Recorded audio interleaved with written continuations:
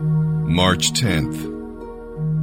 And now, as we turn our attention to the reading of the New Testament, our passage today will come from the book of Mark, chapter 14, verses 53 through 72. Here is what we have learned so far in this very important chapter of Mark. This is really a story of preparation. There's preparation for burial, as we have learned. Mary's act of worship brought joy to the heart of Jesus and malice to the heart of Judas. There has been preparation for fellowship, because it meant so much to the Lord to spend those final hours before his betrayal and execution with his disciples. There has been preparation for danger. They were in the upper room enjoying this rich fellowship, but they were not aware of the danger outside, and the Lord had to remind them. And finally, there's preparation for death. Jesus' prayers reveal the conflict that was going on deep in his holy soul as he faced bearing the sins of the entire world on that cross. And as we have said, you need not fear the cup the Father has prepared for you. Jesus could submit to the abuse of men because he had already submitted to the will of God.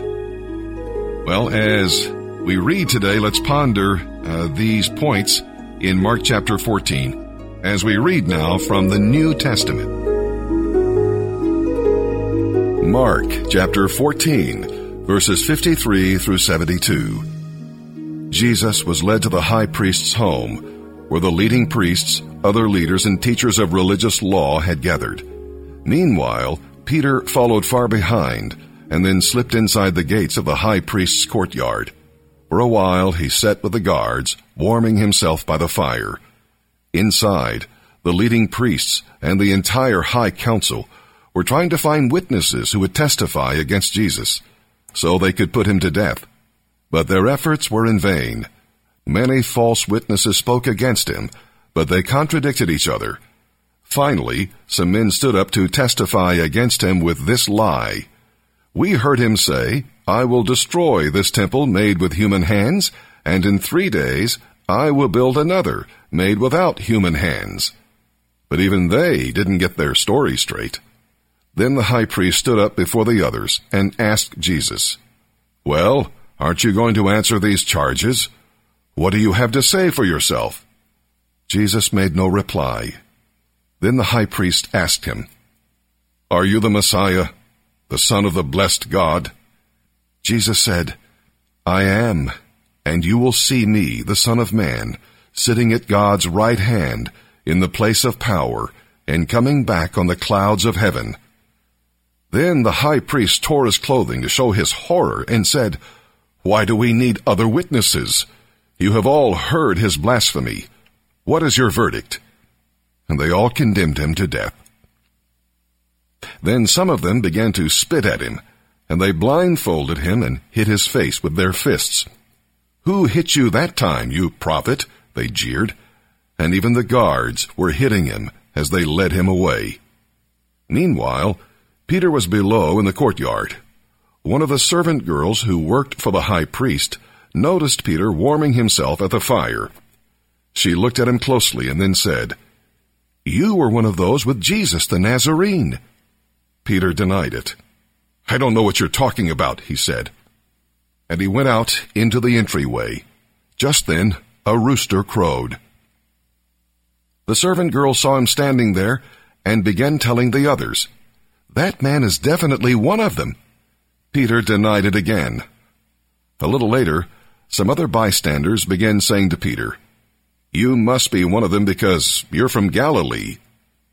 Peter said, "I swear by God, I don't know this man you're talking about." And immediately the rooster crowed the second time. Suddenly Jesus' words flashed through Peter's mind. "Before the rooster crows twice, you will deny me 3 times." And he broke down and cried. Psalm 53, verses 1 through 6. In this adaptation of Psalm 14, about God, Elohim is used instead of Lord Jehovah. Verse 5 has more words and verse 6 has fewer words. Some psalms were adapted by the musicians for various uses in the temple worship. One of the wonders of Scripture is that it can be applied to every situation. What you think concerning God helps to determine your character and conduct. The fool ignores God and exploits people made in the image of God. Many people are practical atheists. Now, they may claim to believe there is a God, but they live as though he did not exist. Are you guilty of this? Well, let me just tell you, God will have the last word, because when it's all said and done, God is. Psalm chapter 53, verses 1 through 6. For the choir director, a meditation of David. Only fools say in their hearts, there is no God. They are corrupt, and their actions are evil. No one does good. God looks down from heaven on the entire human race. He looks to see if there is even one with real understanding, one who seeks for God. But no, all have turned away from God. All have become corrupt. No one does good, not even one. Will those who do evil never learn? They eat up my people like bread. They wouldn't think of praying to God. But then terror will grip them, terror like they have never known before. God will scatter the bones of your enemies. You will put them to shame, for God has rejected them. Oh, that salvation would come from Mount Zion to rescue Israel. For when God restores his people, Jacob will shout with joy, and Israel will rejoice. Proverbs chapter 11, verse 4. Riches won't help on the day of judgment, but right living is a safeguard against death.